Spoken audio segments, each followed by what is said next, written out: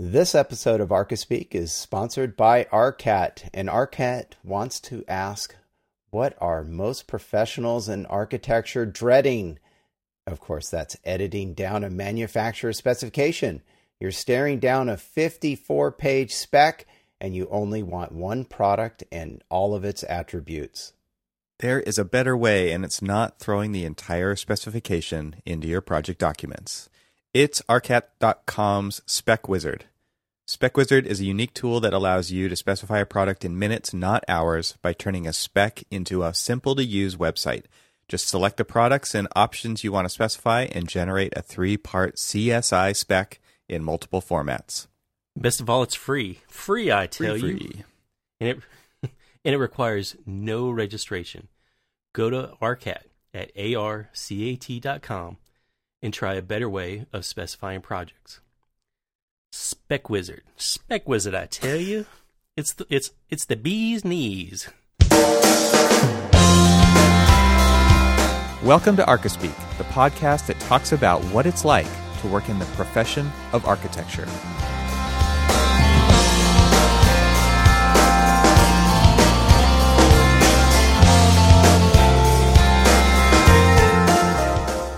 Welcome to episode 138 of the ArcaSpeak podcast. I'm Neil Pan. I'm Evan Troxel. And I'm Cormac Phelan. All right, so Toys R Us is closing down. What are your feelings and your thoughts about this? Sad. Sadness. Hashtag sadness. Sadness. Deep and complete sadness. So what are some of your memories of Toys R Us from when it was in all its glory? Because it's been in decline for a very long time. It seems like. Legal or illegal memories? What? What does that mean? I think the statute of limitations has probably expired on you, so. Yeah. I'm not saying I did any No, now we have to know what that. You put it out there. Yeah. My happy memories were when, was it Toys R Us? No. I'm going to have to text her and ask her. My sister used to work in a toy store, and I'm pretty sure it was Toys R Us, because I do remember the giraffe. But she, this was back in... That was Jeffrey. That's right. Yeah. And so she, you know what? Maybe it was the decline of Toys R Us is because we don't see Jeffrey often enough. That might be. Or maybe when he retired. There's a correlation. As CEO. Yeah. Gotta be. We gotta find out when Jeffrey stopped making public appearances. You tell your story. I'll find that out. So she used to work, so she's a few years older than me, like 8. And so when she was working, she would, they give you discounts when you work there and all that other stuff. And so she'd buy me and this is not this is actual legit. I had every single solitary Star Wars toy from the original line, and I just, had everything. And I remember when, and so she would bring everything home, and I would have everything. And I remember I accidentally lost one of the Imperial,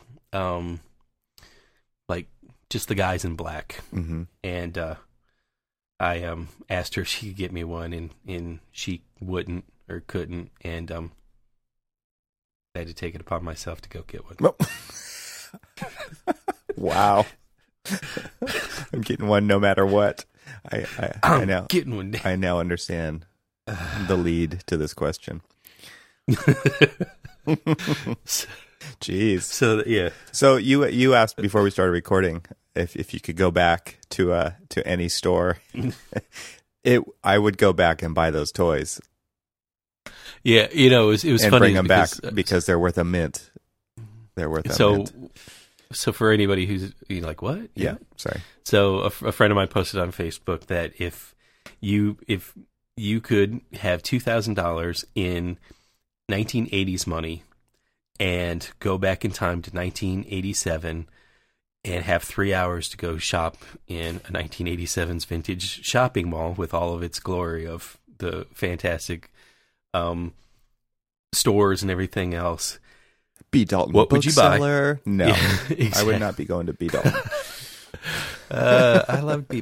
Dalton though, because they were the only ones at the time Walden who were selling Books. comic books. Oh, okay, yeah. Walden They had Books. a good that's magazine the one, rack, actually. that's for sure. Walden Books. Anyway, back to that Yeah, other sorry. issue. I'm not going to say anything about like Walden Books and long jackets. Nothing. Well, jeez, klepto. God. Not me. I hated jackets. Moving But on. my friend, he knows who he is. I felt guilty, and I'm just like, dude, you should go back. Anyway, so you have you have 3 hours to go shopping and bring back what you bought. What would you buy?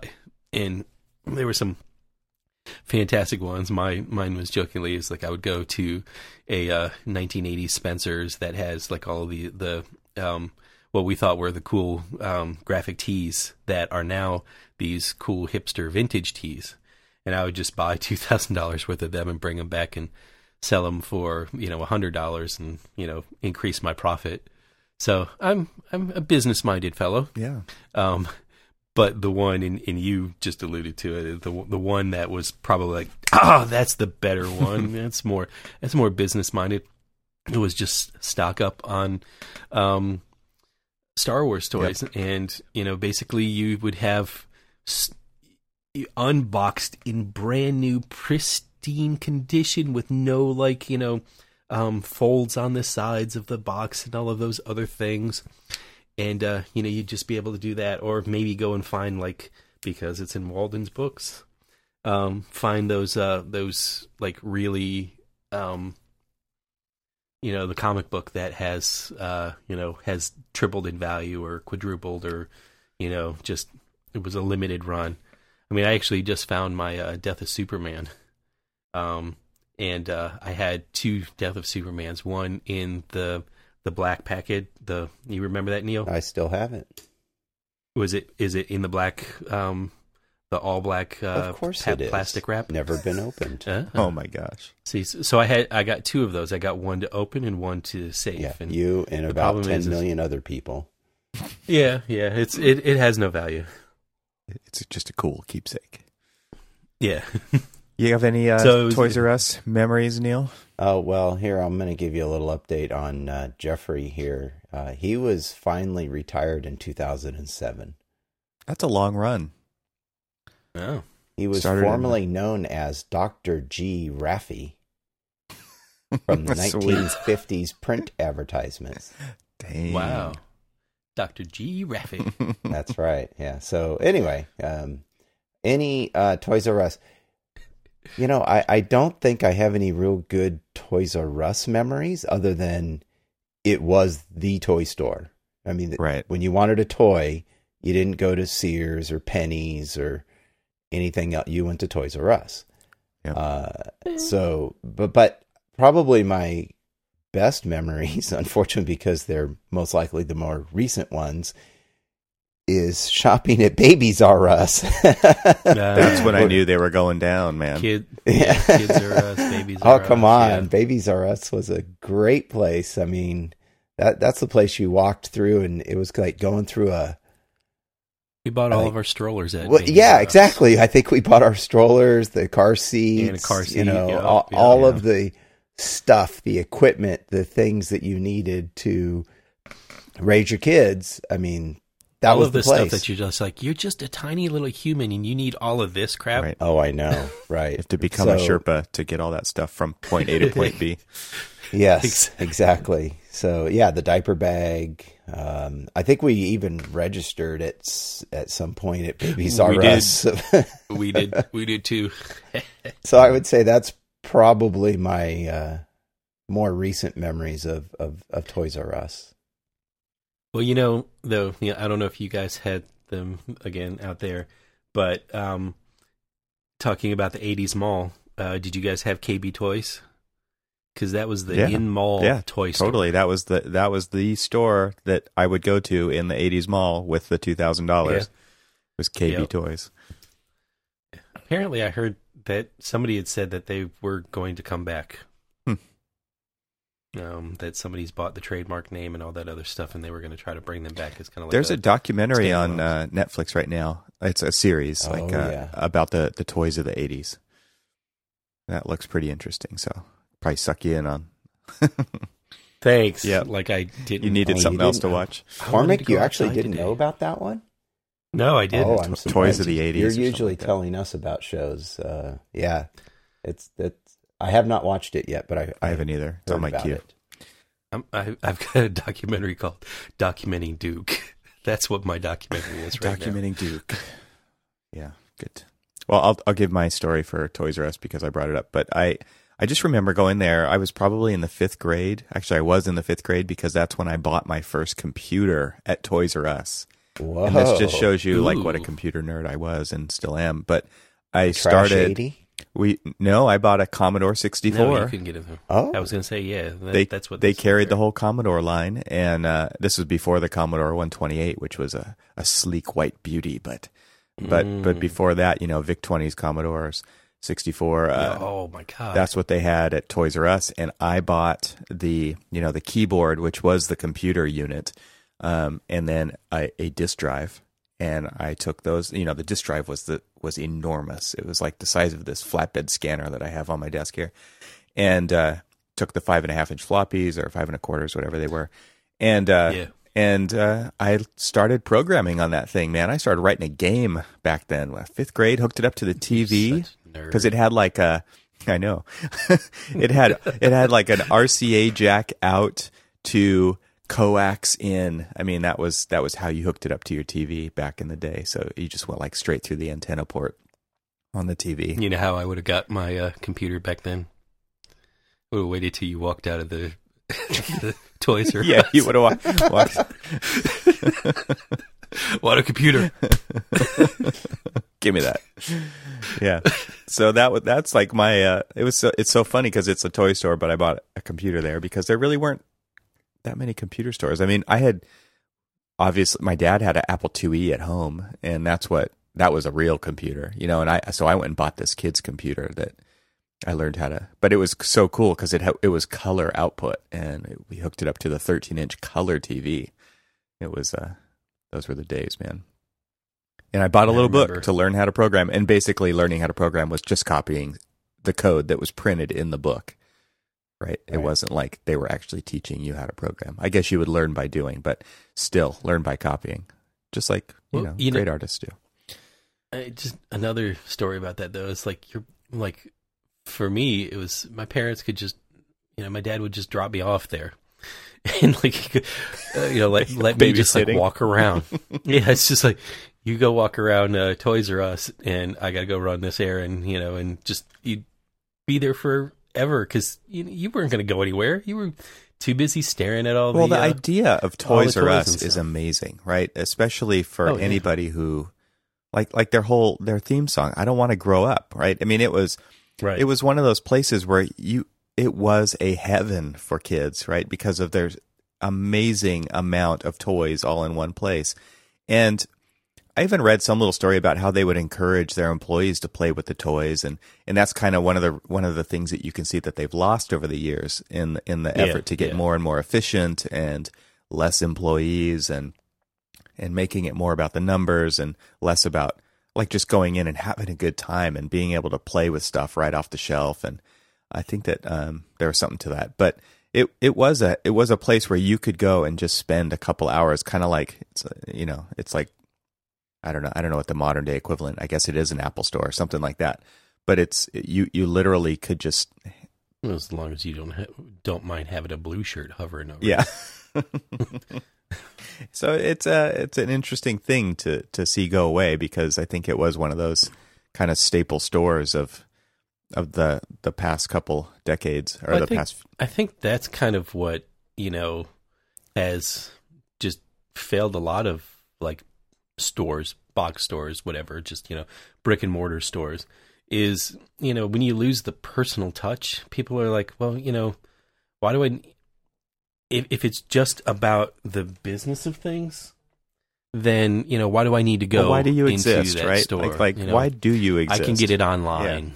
You know, I think what's interesting too is these corporations need to get so big to become national chains, to become big box. It really does kind of suck the uniqueness out of it, right? And so it does become a numbers thing and a management thing. And I think the bigger you get, I mean, I can only imagine what the small homegrown toy stores, like we've got one in our village. We've got a great one that, you know, you go in there and, you know, you can find the nice little old wooden toys and, you know, just kind of the things that you would never find in like interesting the big stuff, box stores and stuff. And what's neat about that, I guess, is that I hope, I mean, it's probably been a huge struggle for them to survive over the years with Toys R Us's and Targets and Walmarts and all these big box and Amazon, right? Because they've got so much more selection, but these other ones have character and they care about toys, and yeah, they're more expensive, but they're local. And so I wonder what it's like, you know, for the toy store, like in the village where I live versus, you know, their mentality now seeing Toys R Us. I wonder what they're thinking about that, because it obviously affected them then and it probably affects them now. But they're kind of coming out of this, at least lasting a little bit longer than Toys R Us. We'll see how long they last, but it's interesting because of this need to get so big, and then ultimately that is also their demise, right? They have so much space, they have so many mouths to feed. It's really difficult for them to shift gears, change direction, become something smaller again, when so much is riding on that. And I mean, you could even draw a parallel to architecture firms, right? What happens to when you become the machine that is so big that you can't change anymore, because you have so much responsibility to feed all these mouths. And I mean, there's lots of firms out there that hire and fire at will, depending on the project that comes.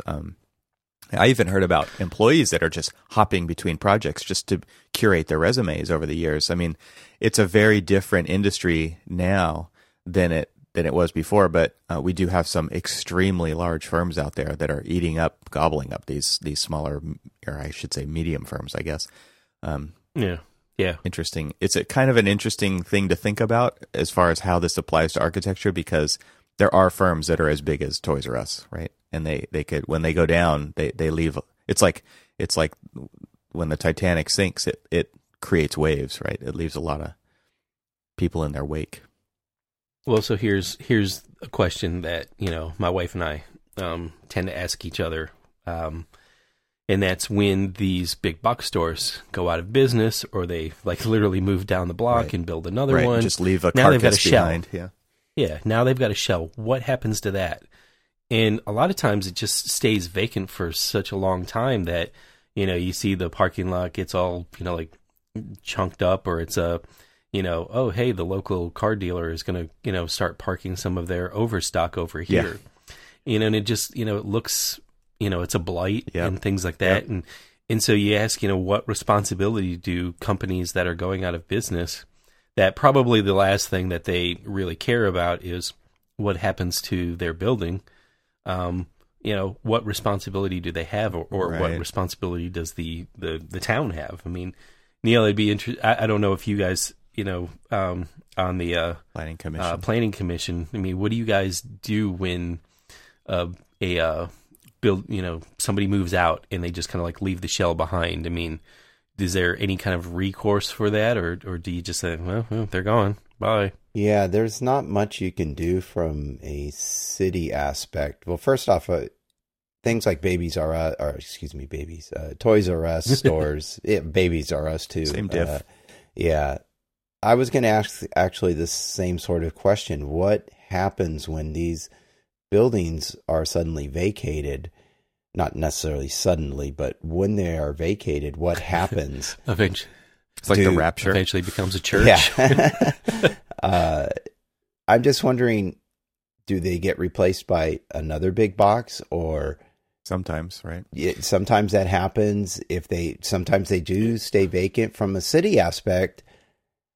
I would say that's where the Halloween stores pop up. That's where the Halloween. Yes, actually, that's so true. It's where the Halloween stores pop up. It's where eventually perhaps another store moves into, because they either need more space, or what has also happened is sometimes those larger spaces get broken up into smaller spaces. And so you get multiple stores inside these larger buildings. I've seen that happen. And in other cases, after many years of probably sitting there, what we're seeing, at least locally here in my town, is that those spaces are getting, those buildings are being torn down and rezoned into residential. Yeah. So that stuff is going away, and we're building more internal, because at least in our town, we have an urban growth boundary. And so we've collectively, as the citizenship, decided we're not going to continue to grow into our hills and our open spaces around our town.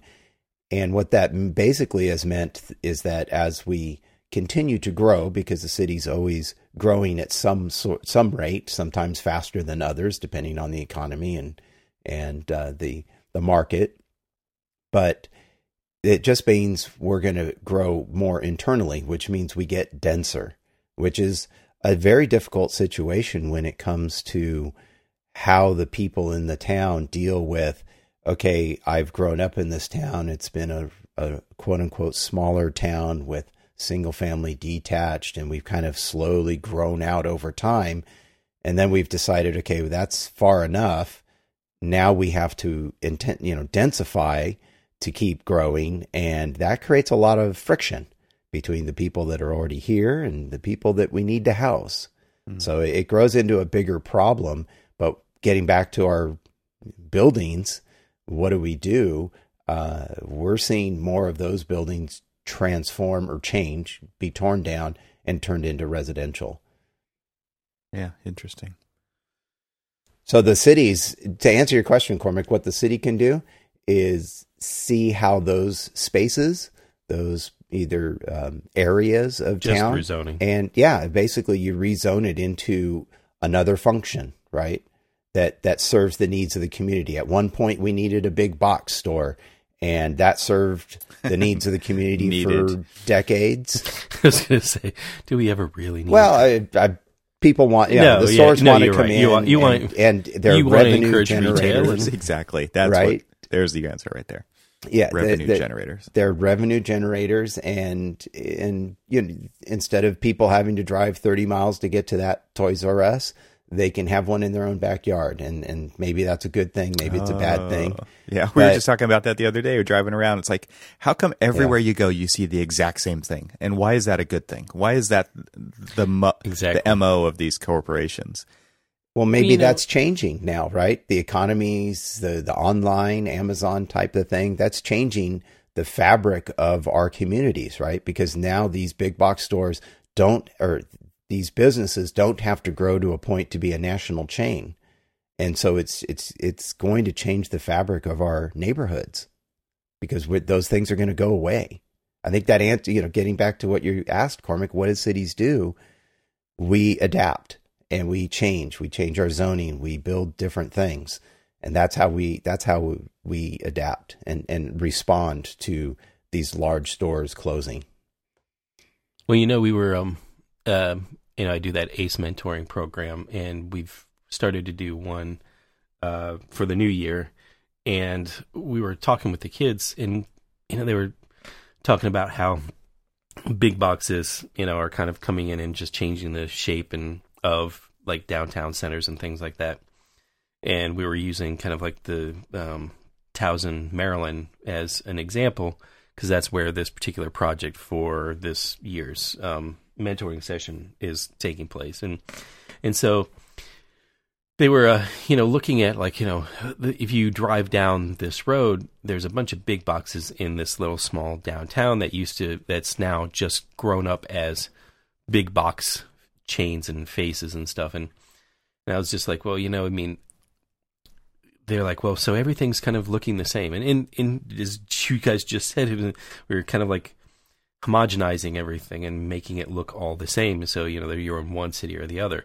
And I was like, well, you could do that, or cities could take control and kind of mandate what things are.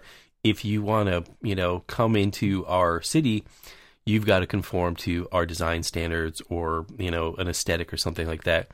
And I started to pull up. I was like, for the longest time, Walmart wanted to move into DC. DC said no, because, one, we don't have stores that are like big box type stores like that in ours. And, it's just the scale and everything else.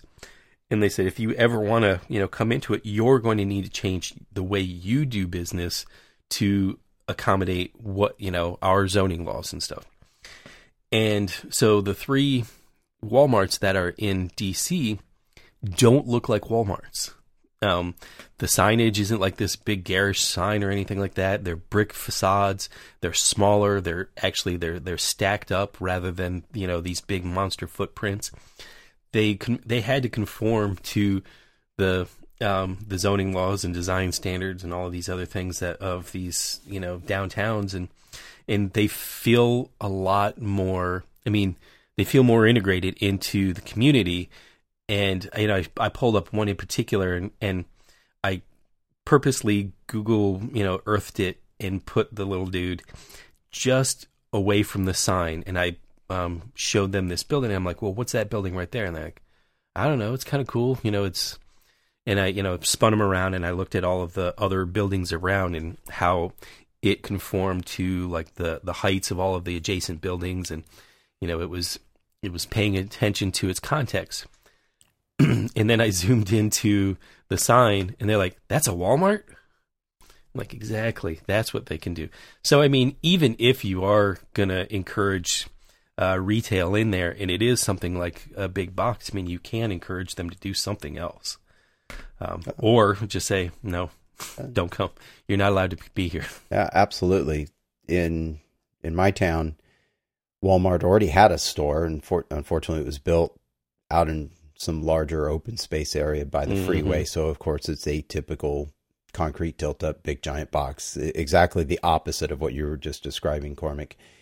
But at one point, they wanted to build one of their superstores. So they bought a piece of property and decided, okay, that's where we're going to put our big superstore, and we're going to close down this other one. And in our city, what the response was is that, again, the only control the city really has, because is in zoning. And so they created a zoning ordinance that basically says you can only be so big. And that limited what Walmart could do. They couldn't build their superstore. And I'm probably glossing over all the details and getting things slightly wrong here. But essentially, they just said, yeah, you can't have that large of a store in our town. And so that basically prevented them from building it. Another example is where I went to school in San Luis Obispo. They actually have an ordinance that forbids drive-throughs. So yeah, we don't have drive-throughs. There's no drive-throughs. Any sort of store like not retail, restaurant sort of fast food places. There's no drive-throughs in San Luis Obispo. If there are any, they're from before that happened. So, but in order to encourage walking, reduce encourage traffic, walking, people getting stuff. out of their cars, the pass-through sort of activity that promotes. Right. They don't want it to become the place where people just stop on the side of the freeway, when they're driving up the 101 and just keep on going through. They want to encourage them to get out of their car. That's right. Smell the fresh air. Stay a while. Yeah. It's like a I don't know how well that works, but and honestly, that's what you want.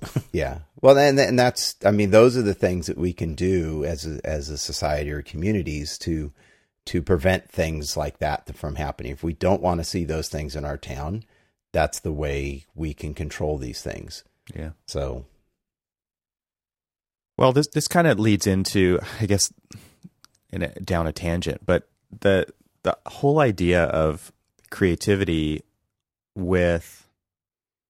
there's a mentality to perform fast or similarly to last time, right? Which is, it's leading me to think about this because of the big box thing, right?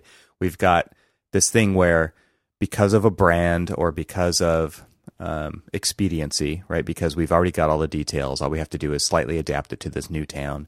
Here's the same thing, plop, plop, plop. And it just marches down the superhighway that runs across the entire nation. you've got a bunch of Walmarts that all look the same. And so there's benefits for Walmart and there's also benefits for the customer. But there, as a society, it's very difficult for me to think of this as a benefit, right? Because there is no creativity. It's like there's one answer. Here's the answer. And I'm going to do it as many times as possible. And to me, as a designer specifically, or as an architect, I mean, it's one of those things that just pains me to no end. Like I went into a Lowe's the other day, which is like a home improvement store, like a Home Depot, and holy crap, you can't find anything because it's so big. And yeah, I'm sure it's the same as every other Lowe's out there. But it's just one of those things where, you know, the lighting is bad, the people are not helpful if you can find them.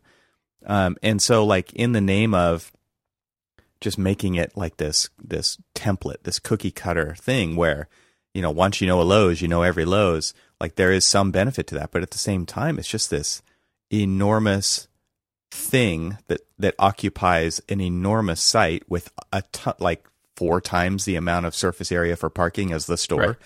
And these are the kinds of things that it's like, this is encouraged, right? The city wants this because it's a revenue generator. People want it because they understand it. Like I know that if I go to an In-N-Out, I'm going to get the same thing. I know that if I go to a McDonald's, I'm going to get the same thing no matter which McDonald's I go to.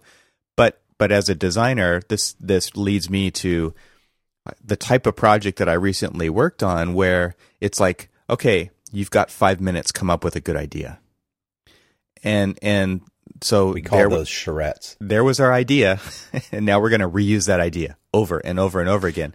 And so I found this graphic, and I'm going to throw it into the chat here real quick so you guys can see it. And we'll post it in our show notes. But it's a poster by Austin Kleon, who's an artist and an author. He wrote a book called Steal Like an Artist, which was fantastic. You could read it in an hour, and it's just got a lot of like fist raising, hell yeah kind of stuff in it. And here's what his poster says. It's just a text poster that he wrote. It says, "I want artists to say all the right things. I want artists to stick to a script. I want artists to run every statement through a PR department. I want artists to think the same things that I do. I want artists to be on brand. I want artists to be totally predictable. I want artists to never disappoint me. I want artists to play it safe. I want me and my artist to be best friends forever. I want artists to do and be all of these things, and then I want to be allowed to complain how boring art is." And to me, that is exactly what, like the catch-22 that we are in so many times as architects, and just like thinking about the cities around us and the places and the spaces that we frequent and occupy. I mean, this is the tract home mentality, right? Like, I want a custom home because, you know, I want the faux brick on the outside. Or I want the third car garage instead of that office. That's custom, right? But I want to elevate the level of design, but I want you to be totally predictable. I want this to all fit into my spreadsheet, right? I want you to design this in, 20 hours. There you go. Be creative. And to me, design is a struggle. And if it's not, if you're not learning anything, you're probably not getting any better. And so the mentality to put a clock onto things, if it's really, it just seems like, if it really is run by the bean counters, how do you balance that with the time and environment to be creative? And as consumers, are people even asking for that? Do they care? I mean, this is kind of the crux of what I'm thinking about. I mean, it is difficult to be creative. So how do we create the space and how do we create the environment to allow us to do that? Because it really does seem like this is an epic battle. It's a deep one. Yeah. It's this, we've talked about the drive-through process, the creative, right? the drive-through architecture, right? People don't want to pay for it. Drive-through design. They want to go straight to window number 2 and just pick up the food. And so, yeah, we have to be efficient, but like, is that our highest priority? Is it, it's interesting because there was a project that I recently worked on where it was like, okay, we have this much time for design. Okay, well, Yeah. What's design?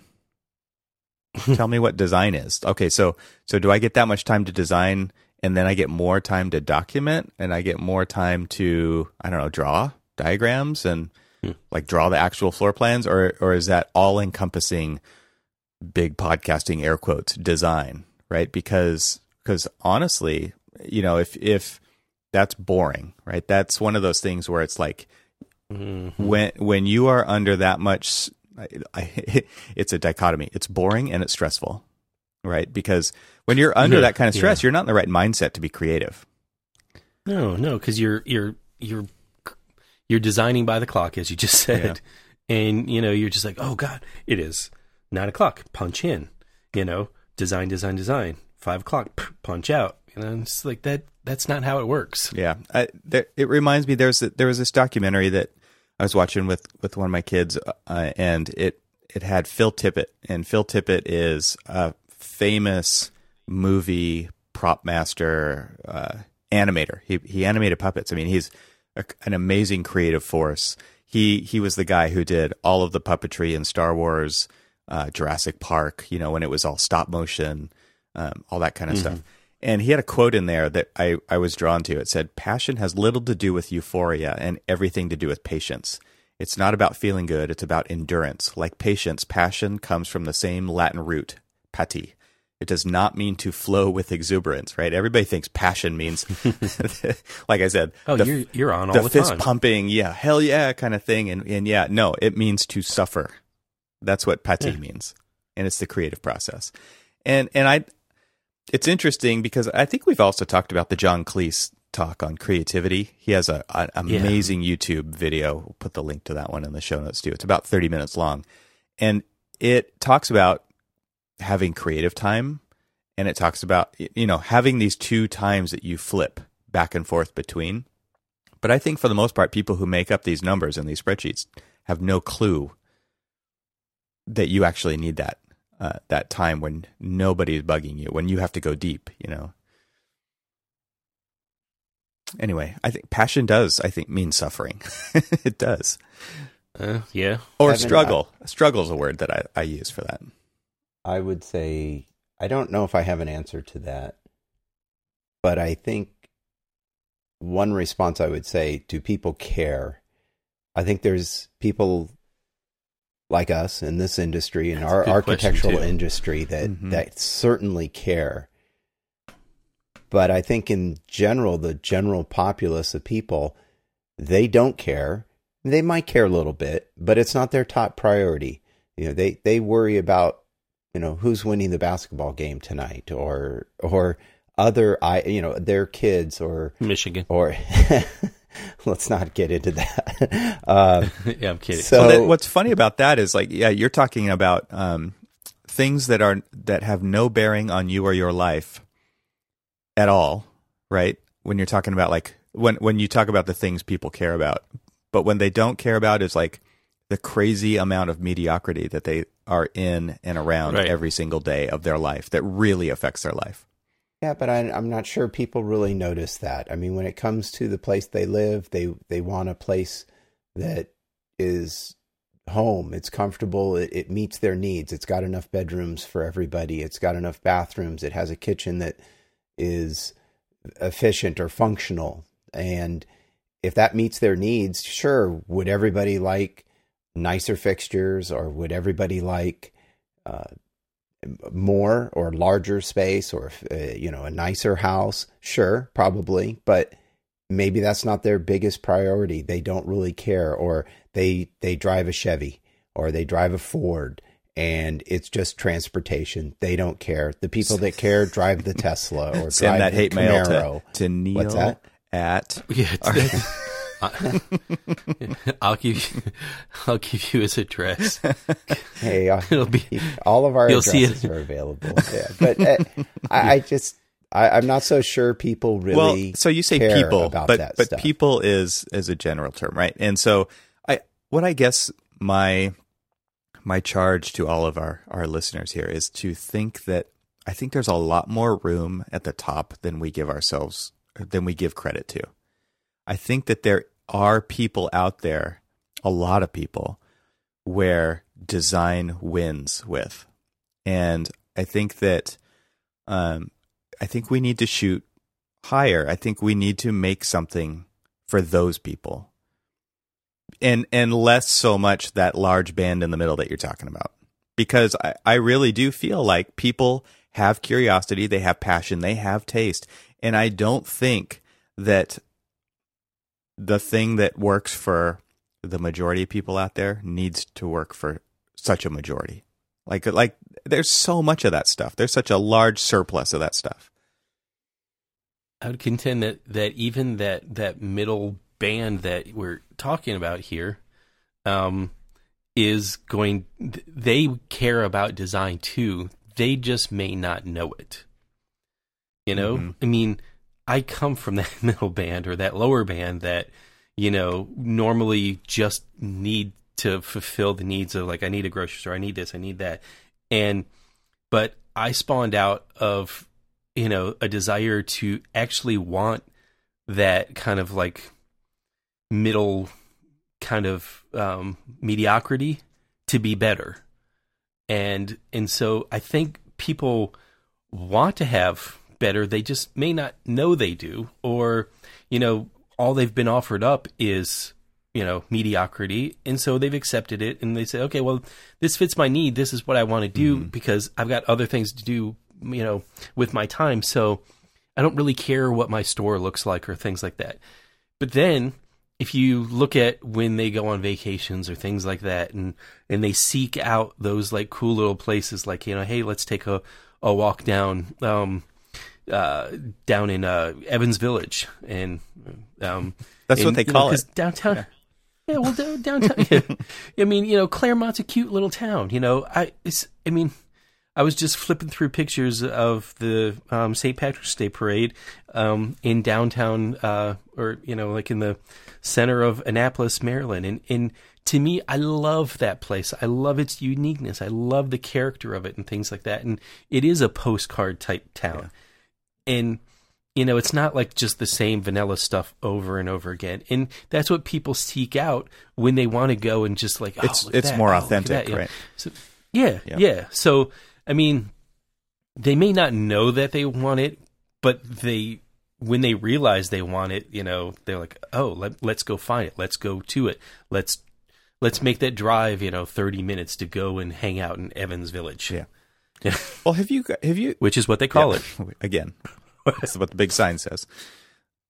I wonder do you have any examples that you could think of that where you really struggled with trying to solve something architecturally that all of a sudden it just worked because you worked on it so hard, like you didn't give up? Because I think a lot of times the first answer is not the right answer, right? And or maybe you have to conform to some code that you weren't thinking of when you originally laid something out, and then all of a sudden it became a major issue that you had to solve, and it seems unsolvable. I mean, have you had examples where you've pushed through and all of a sudden it's like magic, right? Boom, there's the solution. And that's a pretty amazing feeling. Yeah, I mean, honestly, a big challenge was what we're nicknaming the jewel box in my current project.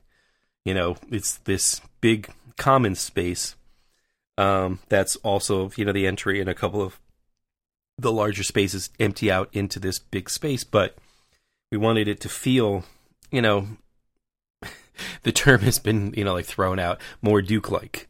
But, you know, it was just this space that, you know, had to have some kind of like reverence back to the tradition of collegiate Gothic, but, you know, in a more modern sense. And, you know, and that's a really hard thing to do because, you know, when you're talking about collegiate Gothic, you're thinking about tradition. You know, you're not thinking about the modern take on what that means. And so, you know, everybody had an idea of what that meant, and, you know, and trying to like mitigate everybody's expectations and also come up with a design solution was enormously tough. And we went through, God, it feels like months of iterations of it.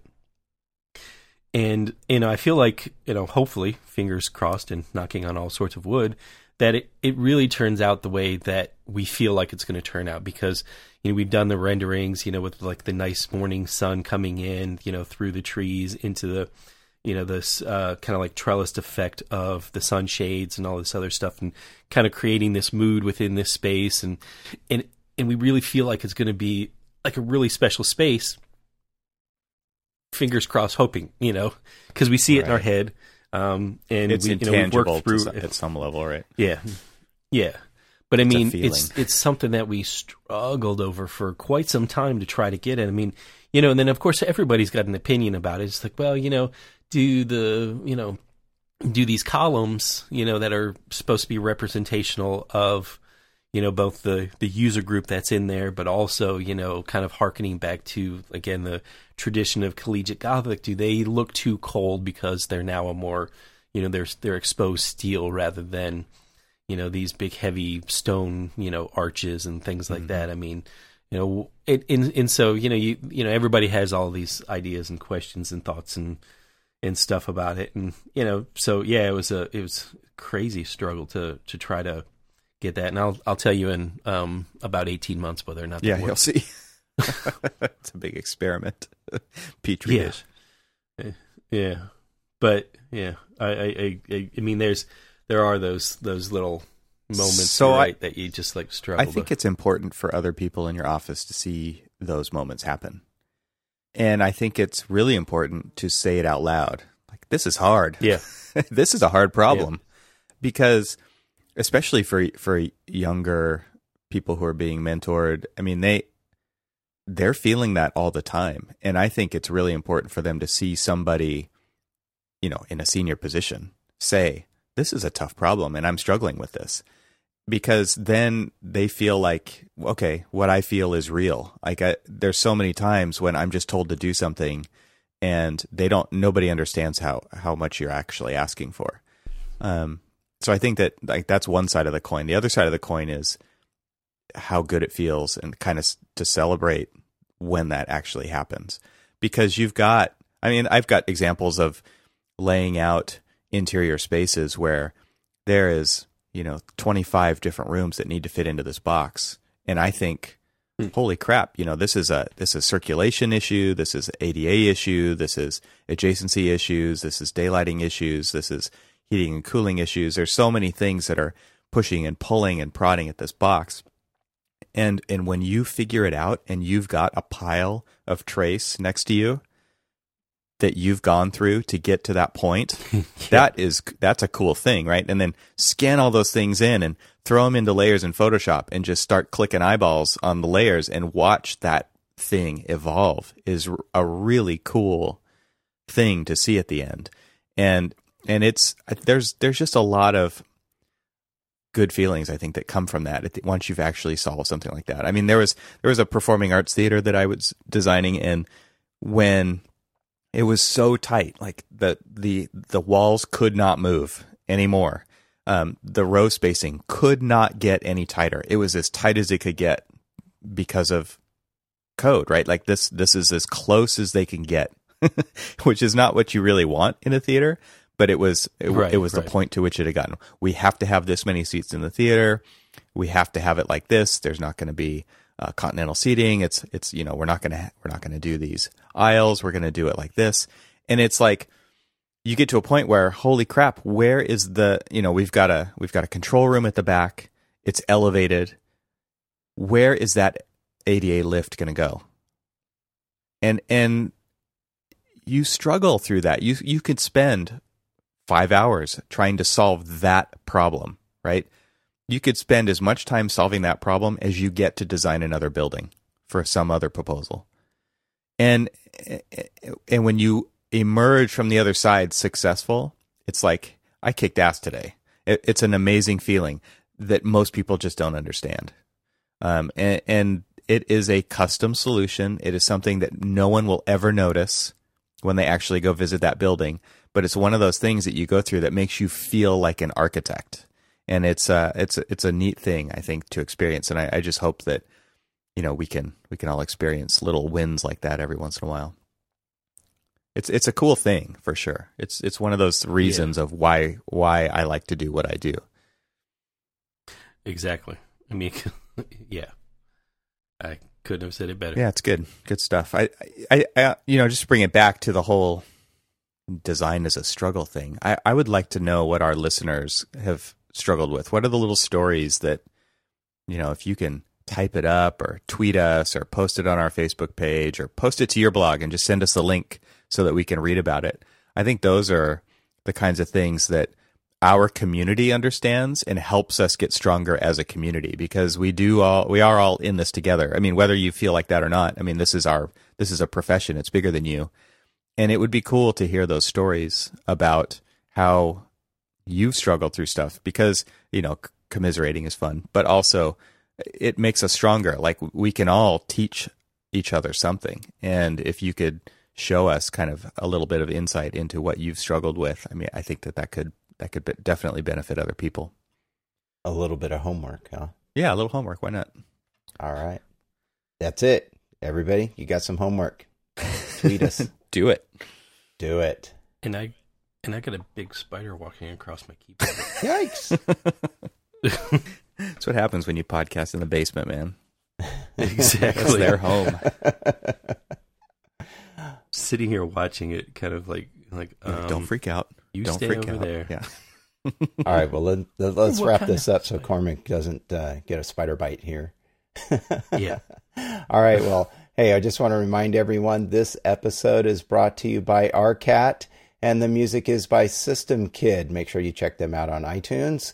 You can subscribe to ArcaSpeak on Apple Podcasts or whichever podcast app you use. Be sure to check out the archive at arcaspeakpodcast.com, where you can stream or download every episode we've ever released and find links to articles referenced. We can be found on Twitter, Facebook, or via email at arcaspeakpodcast.com.